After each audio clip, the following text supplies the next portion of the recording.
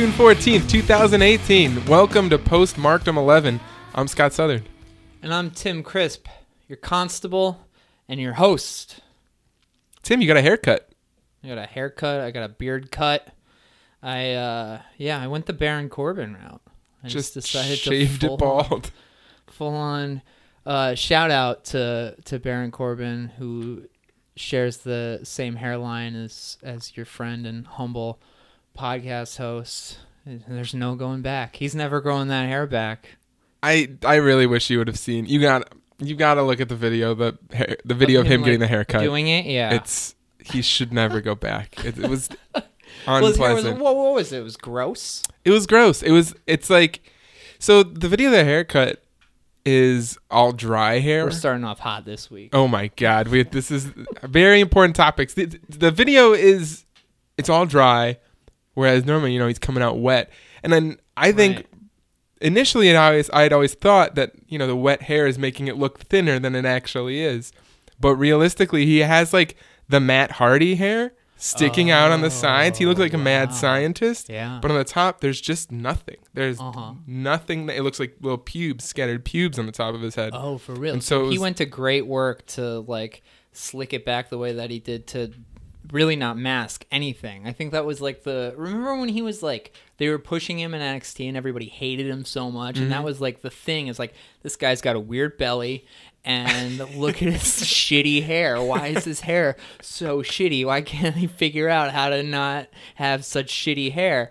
And he did figure out how to not have such shitty hair. He just didn't figure it all the way out. Yeah, it was definitely a cover-up job of some sort. It was like a comb-over that was masking itself as a bad. It was masking itself as a bad comb-over, right? But really, it was doing a great job of preventing us from seeing how bad it really was. Oh, Baron, I love the way that he's kind of worked his way in, because seriously, that guy had real heat in NXT. People hated him so much. He was like kind of the first one that everyone was like, no, we are not okay with this guy amongst all of these guys that we like. Well, it was also because he came in at a time, or he rose to prominence at a time when a bunch of our favorite indie wrestlers just got signed to NXT. Right. And so he's this homegrown product that clearly doesn't have respect for the product. And then Kevin Owens is there and Sami Zayn's there, and we don't want him going over these guys. I know that he's got a special, like, weird, ironic spot that, that he's like kind of worked his way into our friend group, as just being somebody that we like to talk about in a way that, like, we all turned for the Ryback in 2013. We were all just like, all of a sudden it was like, oh, okay, now we're all down with Ryback, and everybody's down with Corbin. I'm not, but I don't know if am I the only one that's like, God, this is just like, this is Ryback adjacent. I think it's we all know. Nobody thinks Baron Corbin's a good wrestler. I'm not saying that they do. I'm just saying that the amount of, like, oh man, Baron is cool and funny that you all seem to take part in, like, I'm not there for it in the same way that I was with, like, oh, the Ryback's funny. The Ryback is goofy.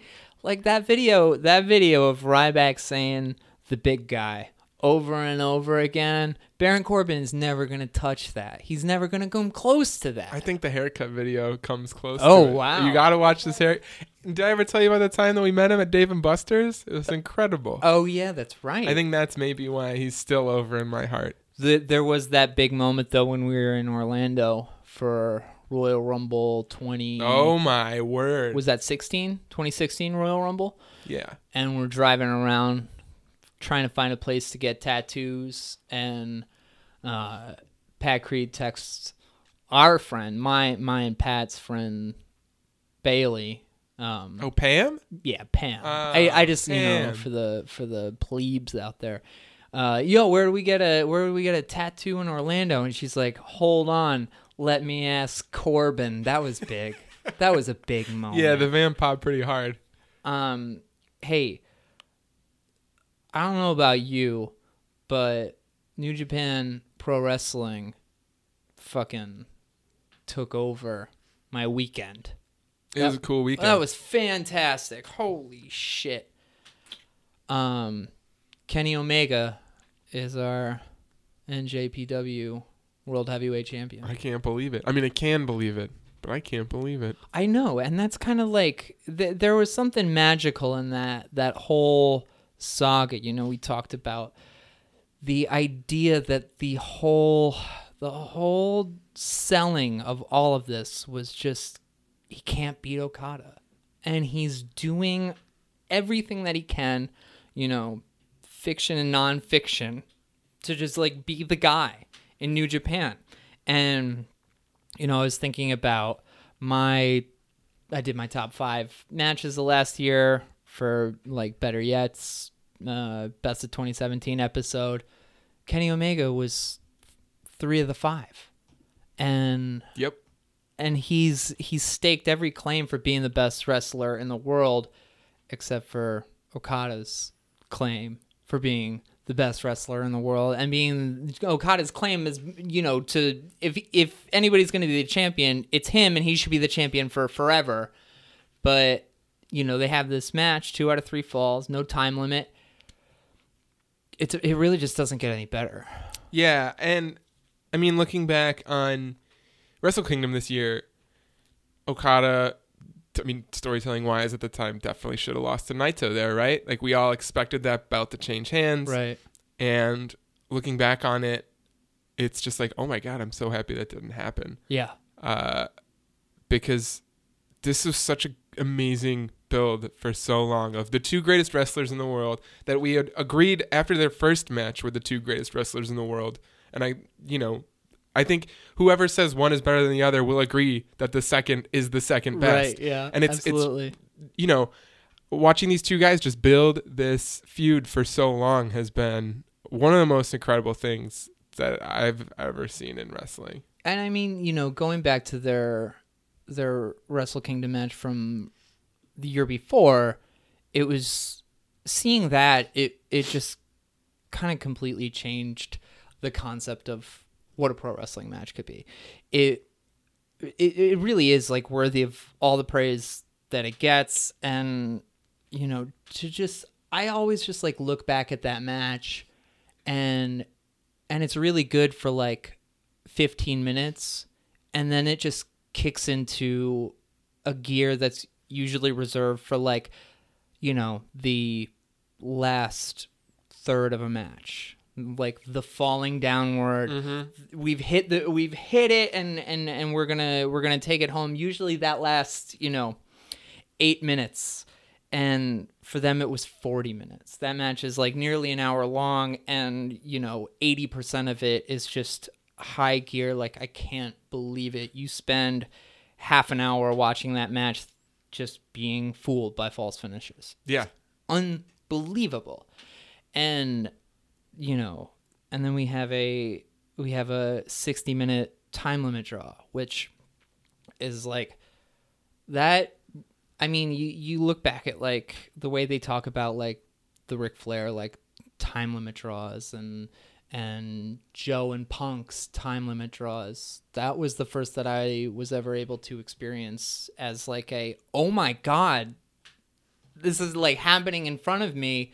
And then, yeah, the fucking fact that Naito fights Okada at Wrestle Kingdom, and you think that the belt's going to go to Naito because Naito has built this crazy arc himself, and that ends up just being like a holdover, waiting for like what, you know, is, you know, the right thing, which is Kenny getting his final stab at Okada. Yeah, and man, I don't know, those first 2. What's your order? We were talking about this. How are you ranking them in your head? And without the G1 match, right? And the championship, and I love the G1 match too, because I think it's important, you know, for the storytelling of just the fact that like Kenny beat him. It wasn't for the belt, but he always was pushing like, I get him in that one winged angel, I'm going to win, and then he did. But you know, that's kind of, for me, that's like a companion piece. That's like Totally. an EP. But I think it goes 1, 3, and 2.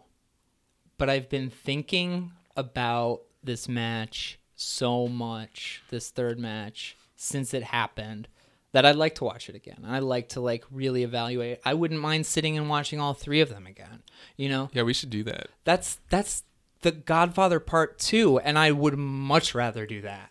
Yeah, totally. It's because I think each of these has, like, you nailed down 1 and 2 pretty amazingly. Like, 1 had this amazing this ability to surprise us with those 40 minutes of near falls. Yeah. That was just like, oh my God, this is what's happening, which I think it was the most impactful for me. But 2, also, people say that they saw that time limit draw coming, and maybe they did, but I had no fucking clue, man. I had no idea. As soon as that bell rang, as soon as it was like getting to the end, it was like, oh my God, they're going. But I was not ready for that to happen. Yeah, I mean, the time limit was becoming a factor, and it was being used in the narrative, which just doesn't happen anymore. And that was super exciting, but I did not see that ending in a draw. Yeah, me either. And then this third one comes along, and it kind of takes both of those factors into account, right? It, allows itself to be no time limit, which, you start noticing the time halfway through that match, and you're just like, oh my, we're getting past the hour mark. This is nuts. This is going. But also, it gives you these 3 falls that you can kind of get up and excited for, the same way you did in that first match when you were just on the edge of your seat for over half the match. Yeah, it's crazy, the way that they were able to utilize, like, okay, you've seen this match twice, and the bar has been set so high, and we're going to take advantage now of the 2 out of 3 falls. I loved the fact that the first one was a quick fall. I love that finish. Okada just, holding the legs down a la fucking SummerSlam 1992. Bulldog and Brett. I love that finish. Yeah. And then what was the second one? He hit him with one winged angel, right? Yeah. But this one's similar to the first one. Okada hits him with a fucking tombstone on the ring apron, and then you're just like, okay, all right, we're 15 minutes in now, and shit just got serious. Got brutal right away. That fucking rail bump that he took too. I don't understand how you fall into a railing leading with your back and you're not like hawking up blood. I would be crying. It's unbelievable. They got brutal at times. Like, going over that railing and with the V trigger, because what was the spot the last match or 2 matches ago where Okada jumps over, does the crossbody over the railing? This time Kenny's ready for him. This match was so fucking smart in the way that it called back to its previous matches, but not just cheeky callbacks. It's like, oh, cute, you guys remember this? These are smart, thoughtful, kayfabe callbacks. Dude, absolutely. And one of the things that they did really well was, like, throughout this, they're protecting the one-winged angel. It's there. And when he hits it to get the fall to tie it up, it's just like, he can do it. And, bringing it back to when he won at G1, it's like, and it's just insane to me, the fact that you have this whole thing has been, built on false finishes, and Kenny Omega's finisher was so protected throughout it, and that's what he wins on. Yeah, and I think it's also really interesting that he, in contrast to the super dominant champion Okada, which Okada spams that finisher of his. He hits the Rainmaker a million times every match. Yeah. He hits that Tombstone a million times every match. Yeah. Which is so dope. And it gives you those false finishes, and then allows Kenny to like counter with this one-time use finisher. Right. It's like, and it's funny too. I'm just like thinking about this now, but like what they're trying to do with, or I guess, Roman kind of nullified what they did with the F5 for the last year, whereas, he hits an F5 and it's done, and we're all kind of like, this is leaving us all a little bit empty. It's because you can't just like decide like, okay, now we're going to like protect the finish. Like this is all like very, very well maintained. there's so many fucking great spots in all of it, and we could spend a really long time doing it, but just the Rainmaker where they're both just so tired that Okada just like falls over. Which is the perfect example of that callback from the last match when Kenny falls over in the middle of the Rainmaker. Oh my god. That's probably the best spot of the whole match, just watching. It's crazy because Okada that's when he wins the match. Right. That's when he retains, is if he hits that Rainmaker. And that one, God, if you haven't watched it, watch it. If you have watched it, watch it again, because it's what I'm doing after you leave. I had big plans for John Wick 2, and now it's... Now you just gotta watch this match. You know, Jericho, Chris Jericho fought Naito for the Intercontinental title.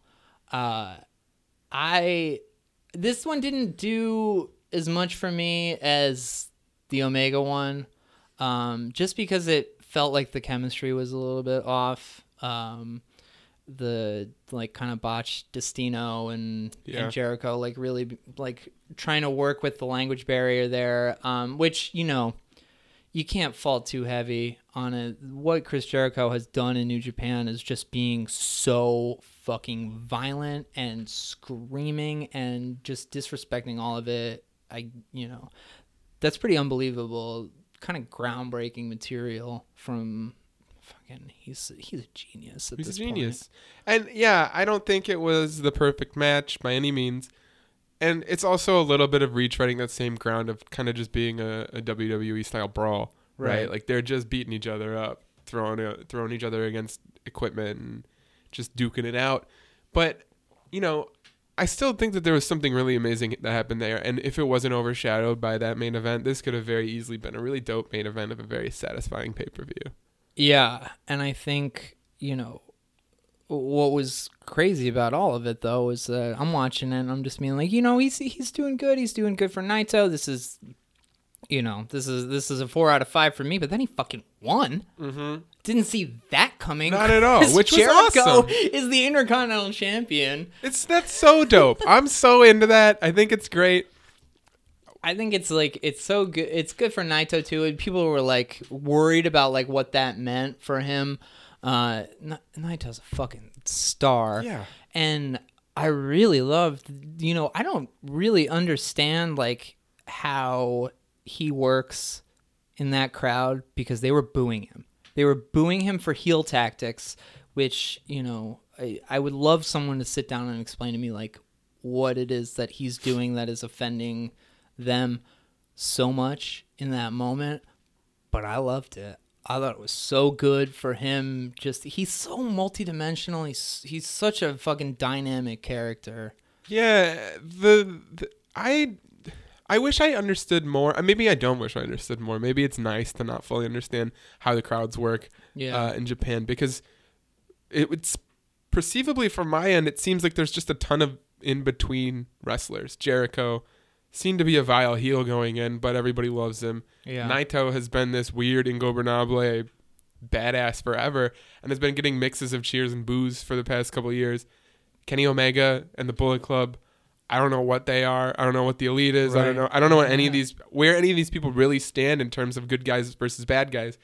And it seems whenever I'm watching, it seems like it's just any given day they can be cheered for or booed depending on the opponents, which I think is fucking cool. It's so dope. And I think that I really appreciate what New Japan is for me. It's just this little island that I get to go to a few times a year and just be like, all right, I know these guys. I know them all for the most part. And whoever they're fighting, it's going to be great. I just know that it's going to be good, and I know that it's going to be captivating, which, is something that we've been thinking about a lot lately is, especially coming off of Dominion, everybody on the internet is so fucking stoked about that show, and a lot of that comes into shitting on WWE, and there was a really great Reddit post that got a whole lot of traffic over the past few days, which is just like, if you don't watch Raw, that's fine. Like, stop posting about why you don't watch WWE. And it's a fascinating thing that's happening right now where it's just like WWE is doing a thing and it is what it is. New Japan is doing a thing that is clearly better on many, many levels. NXT is clearly better on many levels. But, you know, what is what? Like, what does it all boil down to? Because I watch WWE more than I watch any of the other two. Yeah, we still put in those 5 hours a week, right? Yeah. We don't watch New Japan on a weekly basis. I slack on NXT and I'll skip a couple weeks and I'll catch up a couple weeks later, but I'm not following every week. Why is that? Because NXT, like I watched NXT this week, and I kind of tend to do it this way too, where I'll watch the go home NXT before a show, and it's always like I'm sitting there just taking it in and just being like, every one of these storylines is being built so well. There's so much. There's just so much more to latch onto, but I'm not watching it every week. I wonder if it has something to do with the fact that it's both of these products, NXT and New Japan, are booked in ways that are a little more classic pre-TV style booking, where there are people traveling, or there are the main shows, right? And there's not oodles of surprises every week, or it's like NXT is like, it's like a very good version of like WWF Superstars. Yeah. But the thing is, like, that's better on a weekly basis than Raw. Like, objectively, it's better. It's got just life to it. It doesn't start out the same way. You don't see all the same people every week. It's put together in such a way that, like, really, if you wanted to go down the list of like, what are your gripes with Monday Night Raw, you can have them all checked off as being non-existent and almost like addressed on NXT weekly. And I mean, I wonder, we do the caveat of the money is, I think, the real thing here, right? That Raw is the money maker. SmackDown, these main roster TV shows for this company are where the money comes from. And that's the ones that are targeted not only to like a younger audience, but they are because they're trying to sell merchandise. And, we've got... You're not a younger audience. I know. You're an autonomous creature. Totally. And I mean, I'm just saying that that's why they are the way that they are, right? And that's why they are... There's 3 hours of it, so it can start early enough. And, so they can have these talking segments where kids can learn that they love Roman Reigns. Yeah. And go out and buy that shit. Which is fine. Whatever. I feel like WWE, it's like we're all able to poke holes. WWE is like the Rolling Stones. The Rolling Stones are they're one of the biggest bands in rock history. They sell out stadiums. Your aunt likes them a lot. But they have songs like Wild Horses and Sympathy for the Devil that are just like unbelievably real, heartfelt songs that come from your guts. But I love having my records in here because this is great. Yeah, we're looking at your records right now. This is helpful. But Mick Jagger sings all of them. It's all coming through this guy that's like not a real person. Sure.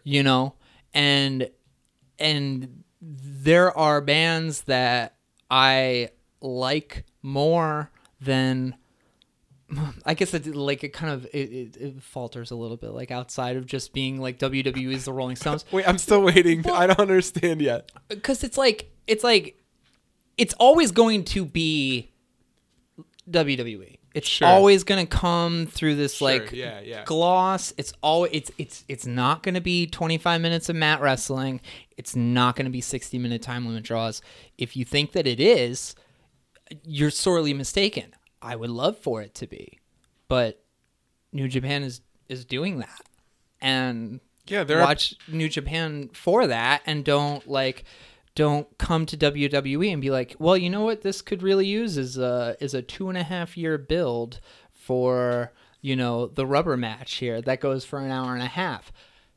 Yeah, I'm like losing my mind thinking about how great that would be. But, if you look at WWE for what it is, then you're not going to be as disappointed when it's not what it isn't. Right. I think that is a good metaphor. You're going to that Rolling Stones show. They're going to play the hits. And the Stones have no motivation to do something different than what they've been doing for the past 30 fucking years. Right. They've been killing it for the past 30 fucking years. Whether or not what they put out is good, people are responding and paying them shit tons of money. And why would they stop? And they also do have that gravity that's like, if you tell me tomorrow you're going to the Stones show this weekend, I'm like, oh, cool. That's awesome, dude. You're going to have a good fucking time. They were playing in Dublin when we got there, and our cab driver was like, oh, the Stones are playing tonight. I'm going. And I was like, I wonder if I can scalp tickets for that. That would be so That's cool. Fucking cool. The band's cool. But, I see bands in basements, and I wouldn't go to an arena show and just be like, yeah, well, it would be a lot better if they only played for 12 minutes and everyone went fucking nuts, and then, it's not apples and oranges. It's just fucking different things. But, you're not going to NXT on Saturday. I'm not, and it's a real bummer. Father's Day plans got in the way. Your dad is coming. We're going to a jazz show instead, Uh-huh. which will be fun. It'll be pleasant. We'll have a good time. NXT is a lot like jazz, though. Let's stick with this, man. Okay, yeah. So instead of the Stones show, I'm going to a jazz show. So yeah, I'm missing NXT. But initially, I was communicating with my dad and my sister about what we were going to do, how Father's Day weekend was going to work, and it looked like we were going out on Sunday night when Money in the Bank was going to play, or when Money in the Bank show was. And I was fucking heartbroken, man. Yeah. I was so upset. I thought about taking a half day at work because I was so bummed out. I was like, I can't fucking work. I gotta go home and pout. I gotta leave. At work? I was at work. I got these texts, and I was like, I can't. I gotta go. And I can't help you with your software problem, ma'am. I have to go home now because I can't go to wrestling with my friends. I have to hang out with my dad at a jazz show. We talked a little bit longer, my family and I, and we decided, okay, cool, let's go Saturday night. And I had tickets for both these shows. We all have tickets to the NXT show and the Money in the Bank show, and being able to miss NXT in favor of Money in the Bank mentally for me, for some reason, was so much more acceptable. And I don't really know why. Yeah. And when we went last year, we didn't go to TakeOver.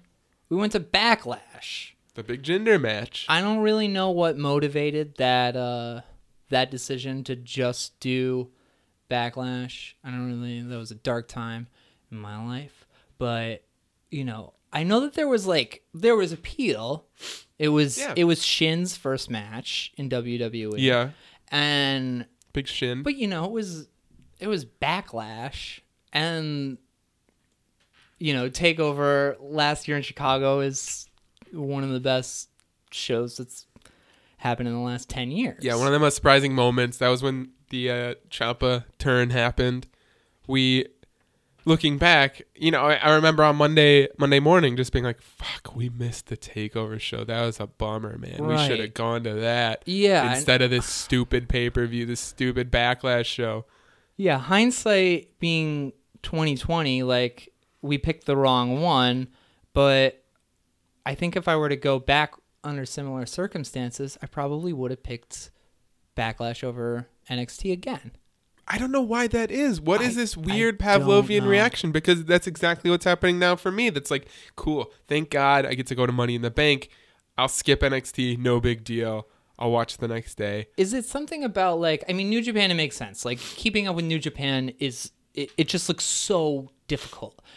NXT, it's, the only difficulty really is that Raw and SmackDown happen first, and so we're just like, by Wednesday, it's like, I don't know fucking think about wrestling, especially me, because I watch Raw and SmackDown on Wednesday, like, so I'm not gonna watch wrestling at night. Yeah.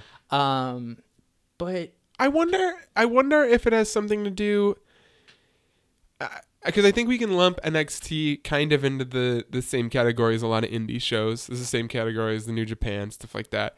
I think there's something to be said for the main roster, WWE, just the gravity that those belts have, that the events have, that the importance of those shows have. it's like the lineage factor is kind of the biggest thing. Like, I honestly think that, like, for the rest of my life, I'm going to at least be wanting to know who the WWE champion is. Yeah.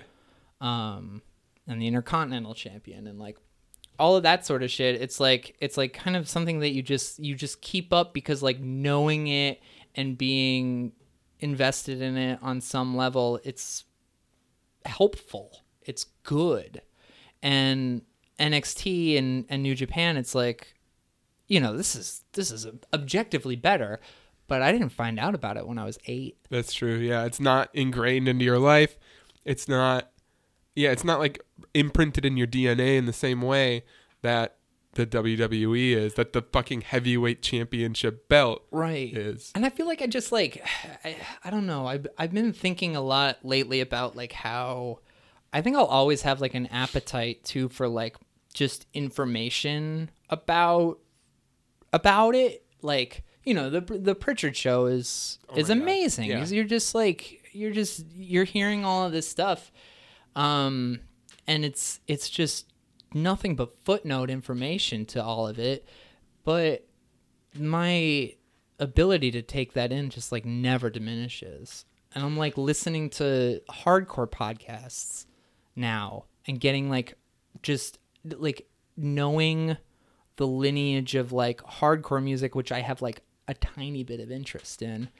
It's just like, it's making me feel so good, because now I understand what, like, you know, what Straight Edge was going through in 1997 better than I did before. Sure, you have this context of the narrative behind the art that's being made there. I don't know. It's like super perplexing, and I really don't. I don't know. I don't know what it is that makes me. It makes. I don't know. NXT is objectively this takeover that's coming up is going to be a better show than Money in the Bank is. Yeah. I think it's got 5 matches instead of 10. It's serious. I mean, just sitting through it is going to be so much more pleasant. Oh my God. You're going to have so much better of a time. The thing is, like, we're going to go to NXT and there's going to be a match that like we're going to feel bad about not being invested in it. You know, as invested as we should be. Like, yeah. That's what happened to Mania. The Ember Moon and Shayna Baszler match was just like, man, I feel so bad that I'm not like giving this match everything that I should be. Like, and it kicked ass. That match was awesome, but there's just too many perfect matches in that show. Well, let's go over the takeover card. Because it's gonna be fucking great. And let's talk about Baszler first, because you know she's got a title defense versus Nikki Cross. I think Shayna Baszler is a fucking captivating human being. She is so mean. She's so tough looking, and she's just, you know, she's got that MMA background. She's Ronda's homie, but like, you know, I know Ronda can turn it on, but Shayna's got it just on her face constantly. I think Shayna is what everybody kind of wishes Ronda would have came in like, with just that mean ass look and that, I don't know, absolutely deadly attitude. I think, I mean, I'm very excited for this match. These two people are both very no nonsense, some of the most seriously kayfabe wrestlers that are in the company right now. Nikki Cross has been on point for like at least a year now. Dude, I feel like Nikki Cross is like, she's one of those people that's just been so good for so long that we forget about her. You know? Totally. The standout star of Sanity, for sure, without a doubt. And I don't know. I'm really stoked. I hope she wins this match. I'd love to see her with this championship belt. I think she would be fucking awesome. I hope I hope this match is great because I would like to see them feud for a while. Yeah, I would be down with that too because there's just levels of unhinged that both of these people have, and I'd like to see them get to one and just hold out for the next. Ricochet versus Velveteen Dream. This is going to be the match of the year. I mean, except for the one that we just saw last week, but this is going to be the match of the year. Did you see Ricochet do that flip out of the ring? Did you see this? You mean his first move in No. NXT ring? I mean, that was the best. I could not fucking believe that first in that ladder match. No, like 2 weeks ago, this incredible sequence goes down where Velveteen Dream shows up on the ramp and he's calling out Ricochet and he says something like, anything you can do, I can do better. And Ricochet just does a flip out of the ring, just standing inside of the ring, and does a flip out and lands on his feet. And he's like, what? And Dream just drops the mic and he's just terrified. These two are just some of the hottest wrestlers around. Ricochet is so fucking good, dude. Ricochet is the coolest. I've been watching a lot of Lucha Underground. He's incredible there. I am just so pumped that this man is in the company right now. And I think that Velveteen Dream, he's almost too good for his own good. He's going to always be good at putting people over. And I absolutely love that character. I think that he's also someone that's very good at bringing out, some fucking anger in people. He did great with Aleister Black. And I think that, this is ideal for Ricochet, who's, debuting, and now he's got a singles match on this card. Aleister Black versus Lars Sullivan for the belt. This is cool. It is cool. I think it's cool because I think that it's the logical conclusion for Lars Sullivan in NXT. I don't see him as being a champion, but he's someone that they've built from the ground up. He should work a main event program. He should challenge for the belt. He doesn't need to hold it, but to have him go through that entire arc, it's good because you know that he's going on to the next step. And I think he's going to do great there. And I think that this match, it's not going to be the match of the night, but... No. But it could be a really cool, brutal brawl. The one thing I'm concerned about here is I think the match is going to be good. I think Black's going to win. I think if there's a lock of the night, this is the lock of the night. I'm concerned for Lars on the main roster because that dude cannot stand up next to Braun Strowman and be nearly the same presence that he is in NXT. I mean, I think Braun dwarfs people that could previously be monsters, right? Could previously be giants. People like Rusev are kind of screwed by Braun. Lars, I don't think is going to fit the same. He'll be a pint-sized version of Braun on SmackDown or something, which maybe will work really well, but it just makes me nervous. I'm concerned for him. Right, because it's like he's only 6'3". He's got big dimensions to him. He has a large head. He's got big shoulders. And he's not 7 feet tall, though. He's not. And you put him next to Adam Cole, and he looks enormous. He could be great muscle for the Bludgeon Brothers, though. Hey, I'm not gonna. That sounds Adam fun. Cole's not on this card, that's really weird. That's fucking insane to me. But he is. He's defending that championship belt at an Evolve show or a Progress show. I forget what it is. Get the fuck out of here. He's defending the North American Championship at one of those two. One of the companies WWE has like an affiliation with. He's going to defend it there, which is cool. That's so cool. I think that's going to be awesome. Just the idea of them working like outside in that way. And I know, is he fighting Pete Dunne in England when they do that 2 nights in England thing? Oh, is that happening there? I think so. Pete Dunne not being on this card it's insane. I guess the idea that we have an NXT Takeover card And there is a really like kind of like thick list of people that aren't on this show who, can't help but be a little bit disappointed, but it's the way that they run. It's 5 matches, but EC3 is not on it. Adam Cole is not on it. Fucking there's somebody else, I'm sure. The Undisputed Era is defending their tag team titles. Is Bobby Fish hurt? Yeah, he's been here for a while. Which works really well for Roderick Strong to get a spot here defending those belts. It's funny because he lost these belts to himself. Which is great. I think that's super fun.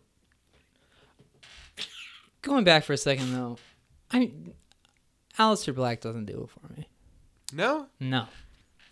I think that he's I enjoy watching him. I loved his match with Velveteen Dream. It's just a little too hot topic for me. He is a little hot topic. I think that there's a level of, I know when he debuted, everyone was really, really stoked about him. And my not having much prior knowledge of him before he started in NXT, I'm just like, this guy?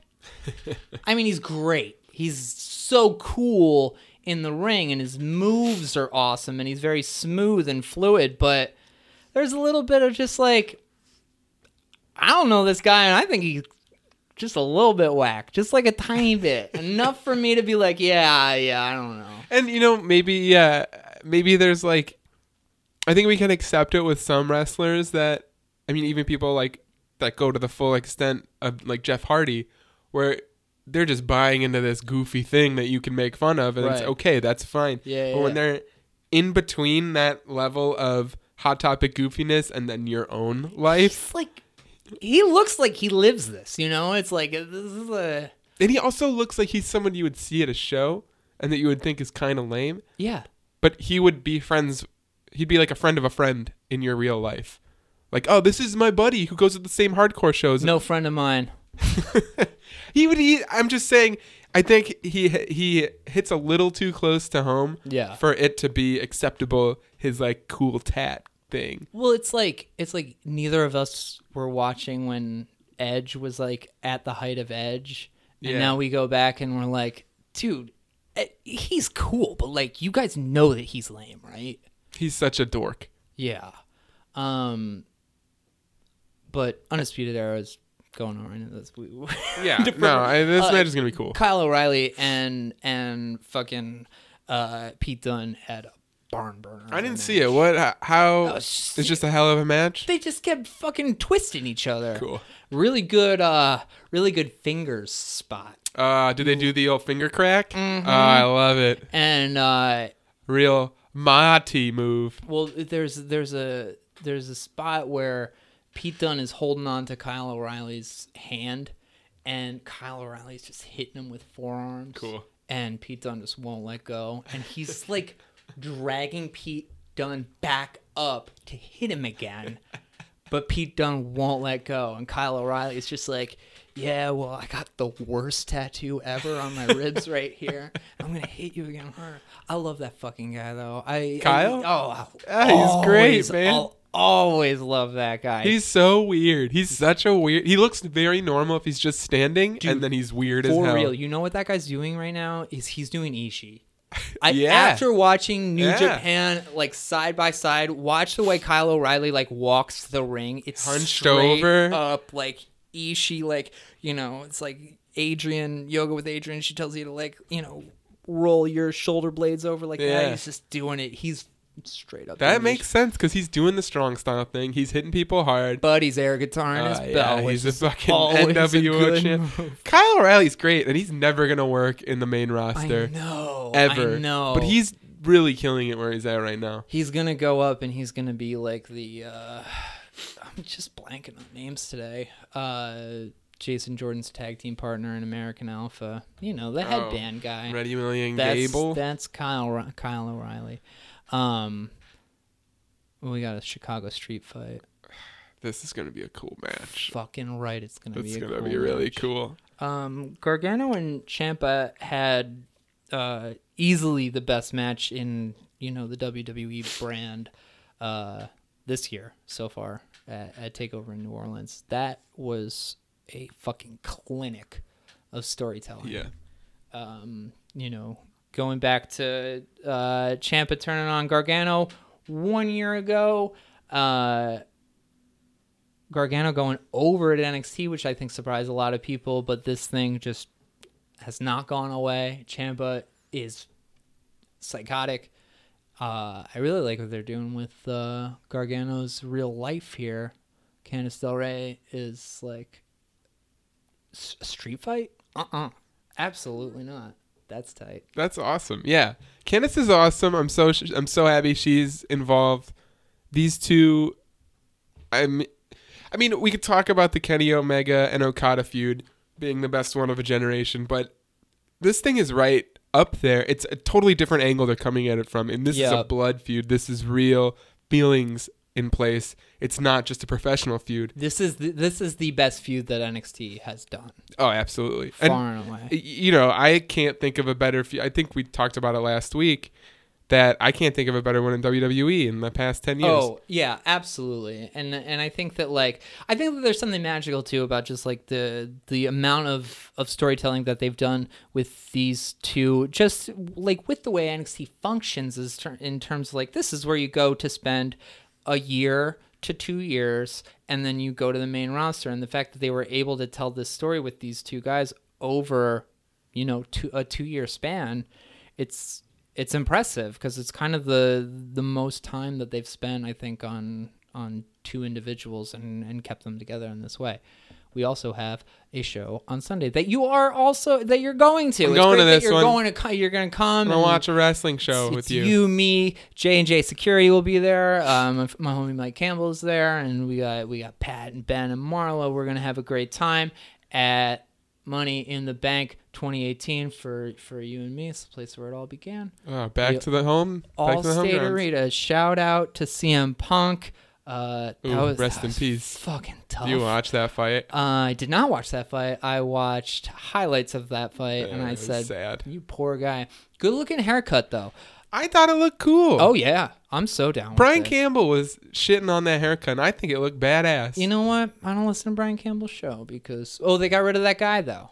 He was on it again this week. Oh yeah. He comes in. They called him the Brock Lesnar of their show. Oh, which I think is cute. Whatever. Dude, not as bad as the fucking King of Sad style over on Mass Man. Oh man, they got his drop at the opening of the show now. Yeah, that fucking makes me so sad. That shit makes me so unhappy. He's not good. Could you just imagine being in a room with that guy? No, because yeah, definitely. There's definitely people that I've like excommunicated from my friend group that are like that guy that just need to be the center of attention. Let's start from the top and work our way down. Sure. The women's Money in the Bank ladder match: Ember Moon, Charlotte Flair, Alexa Bliss, Becky Lynch, Natalya, Lana, Naomi, Sasha Banks. Who you got? So we talked about this last week, right? And I think I said I wanted Becky. I know I said I wanted Becky, and I don't want anybody else to win this match. I've thought a bit more about it. I still want Becky to win this match, but I think I would be very okay if Charlotte wins that briefcase.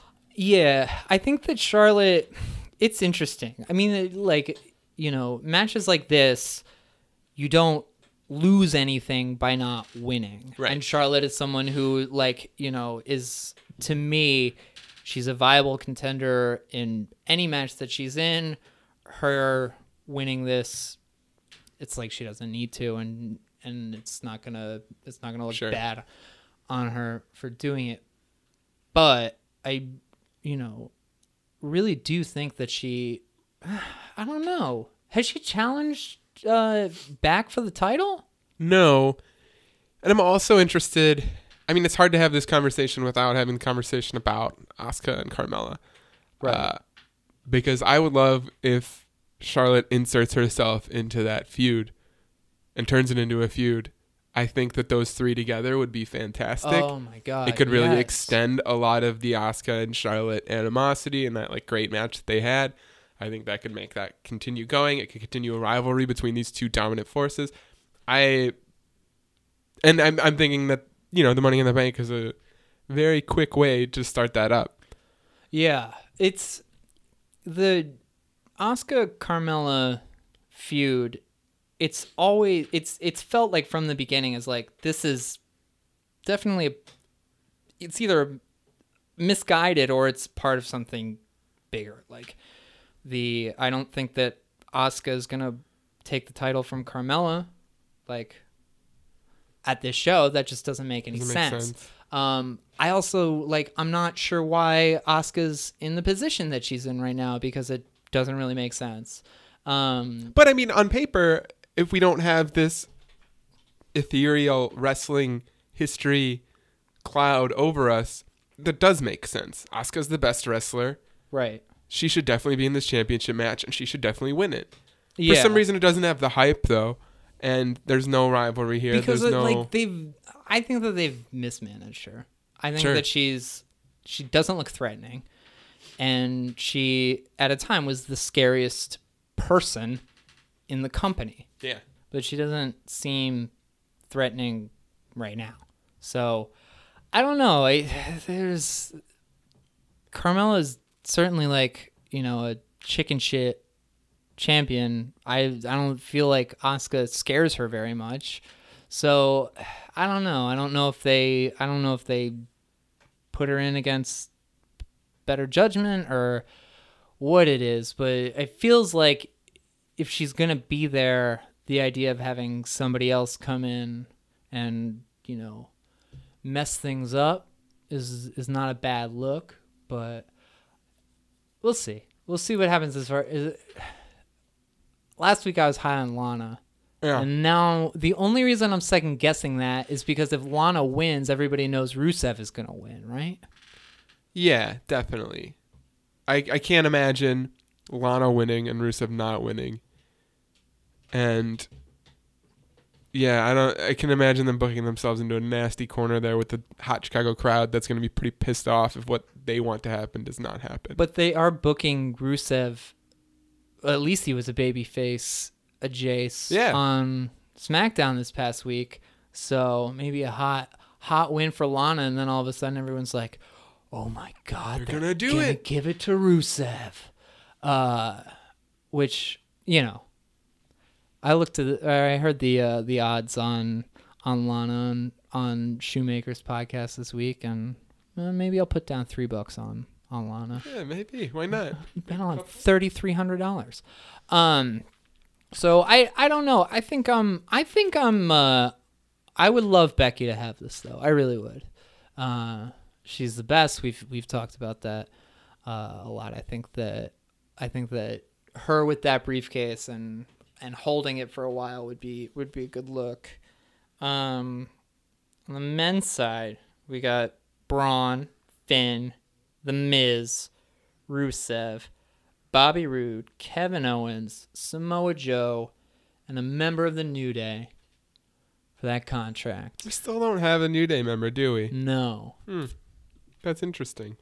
The rumor a few weeks ago was that it was going to be Big E. I don't know if anything has come out to say otherwise. You would probably think it's Big E. Yeah. Even if, honestly, I want Rusev. I'm very pro Rusev here.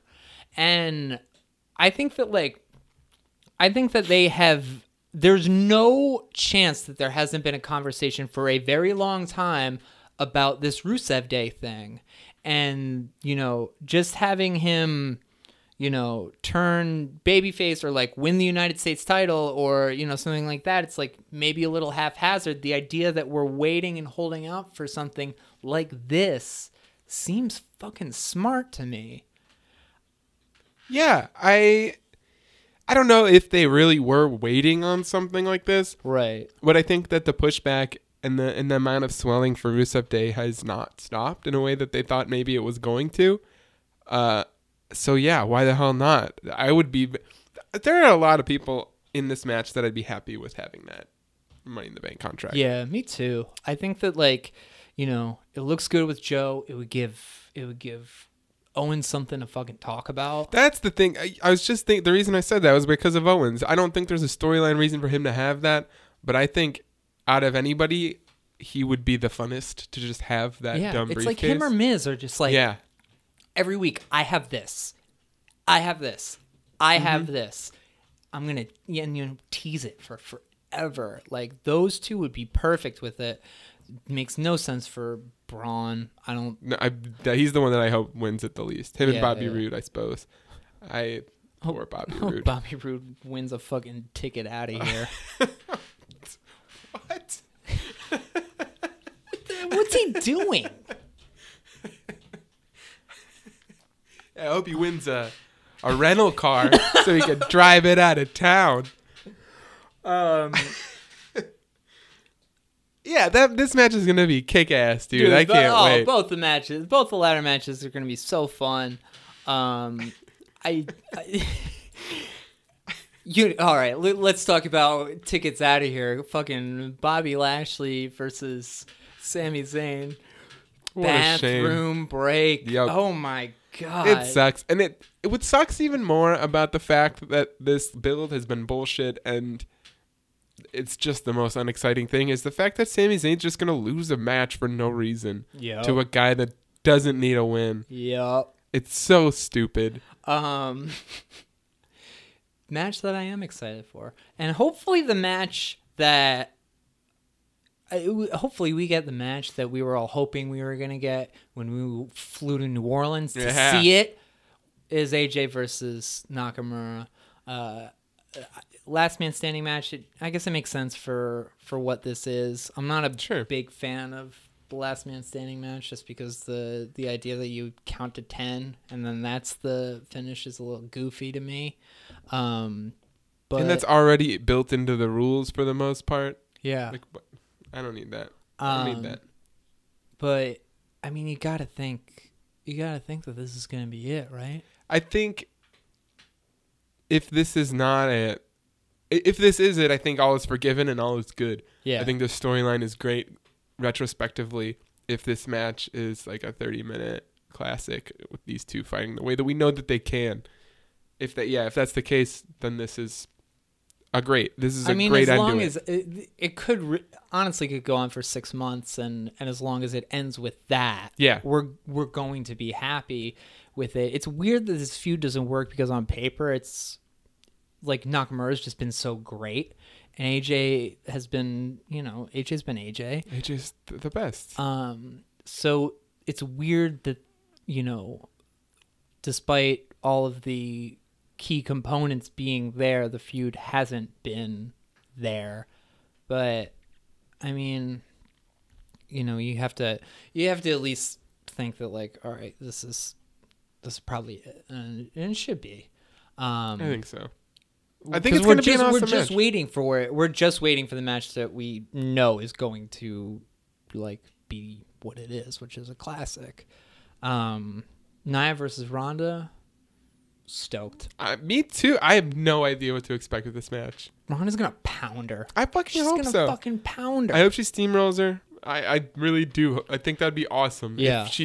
I think it'd be cool. I know people are booking like the arm bar as this dangerous weapon she has, but I think it'd be sick if Ronda just knocked her head off. Yo, because this, like, I feel like there's a lot of, we talk about like how they hotshot her into it, but that crowd is going to go ballistic for her. And I feel like there's that aspect of like, oh, what we should actually do is we should put her on next month because that crowd's going to be fucking hot. Because we're the best. We're the goddamn best crowd in the country. I'm so proud of the Chicago crowd. I really am. That's something that I'm like... It's great. Somebody, the person who was on Better Yet last week is moving to Philly. She grew up here, and she was talking about, like, being sad about, like, how prideful Chicago is, and I was just saying, well, like, Philly's prideful too, but I honestly, like, the thing that came to mind with talking about Chicago for me was, like, the fact that it's the best wrestling crowd in the country, and Yeah. I wanted to be like, you know, because like we're the best wrestling crowd, and we've got great hot dogs, but I, you know, that's not what I said. You know, that's funny because if I think, you know, I'm not planning on moving from Chicago anytime soon. Uh-huh. But if for some reason I got stuck moving to Philly, I think I would be like, well, at least there's still a wrestling At least crowd there's in still Philly. a wrestling crowd. Yeah, it's like, oh, I'm moving to New York City. Well, you know, at least I can go to shows in New York City. Yeah, That'd can you be imagine cool. getting stuck moving to Corpus Christi? Oh God. Fucking lose my mind. So what else do we got? Roman versus Jinder. I think it's good for both of them. That's that. Bludgeon Brothers and Luke Gallows versus Carl Anderson. Okay. If If we're there in time for it, sure. This is the thing that we watch every week. Yep. Why am I excited to go to this show? It's gonna Seth be Rollins awesome. versus Yeah, this Elias. is why. This has been fucking fantastic. That is a good feud that they're working. It has been great every week. I think that like this is gonna be a match that people are really, really stoked about, especially within this card. Like there's gonna be some dry spots in there. This is one that everyone's gonna be like, all right. Does this open the show? Or is one of those Money in the Banks? Probably the women's Money in the Bank.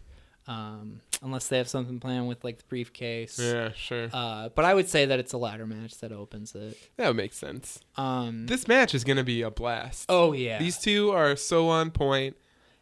And just with what they've been doing with Seth on Raw every week, this is his first pay-per-view title defense.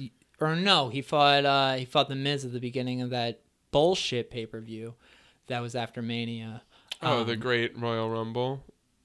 Or Backlash, Payback. Yeah, it was oh, back- my God, yeah. what is going on? That was one. Yeah, okay. Yeah. That was yeah. a dark time. That was. But that match was really good. And I think that, like, you know, with what they've been doing with Seth, they keep saying he's the hottest guy in the company. So then, I mean, aside from Finn Balor, they're right. He is. I mean, he's on fire. Yeah. Literally. He's burning it and down. Daniel Bryan versus Big Cass. You know, I think that what they're doing with Daniel Bryan is good, really. I think that, like, giving him something to kind of work with that's not at the top of the card, build it up a little bit. I think that I like what Cass is doing. I think that he and Bryan make a lot of sense together. But they're kind of in a situation where it's like, Cass doesn't win here. What does that mean? Yeah, I don't know. I mean, on a personal level, I think Cass is an expendable resource here. Yeah. I think it's I do too. fine. Right. There are very few wrestlers that I'm okay with them, just beating. Like, I'm very unhappy that our guy Sammy is going to lose in this pay-per-view. Right. I don't give a shit if Big Cass loses the rest of his matches. It's fine. It's okay. I don't care. I mean, he can always just be like, I'm taller than everyone. Mm-hmm. Like, he'll always have credibility for that. But yeah, I do think that Daniel Bryan is in a weird spot right now that is necessary for this comeback. Yeah. You can't just have dream match after dream match. We'll get bored of that real quick. It's tough because it's not exciting at all. This is not a sexy matchup. This is not something that we've all been hoping for.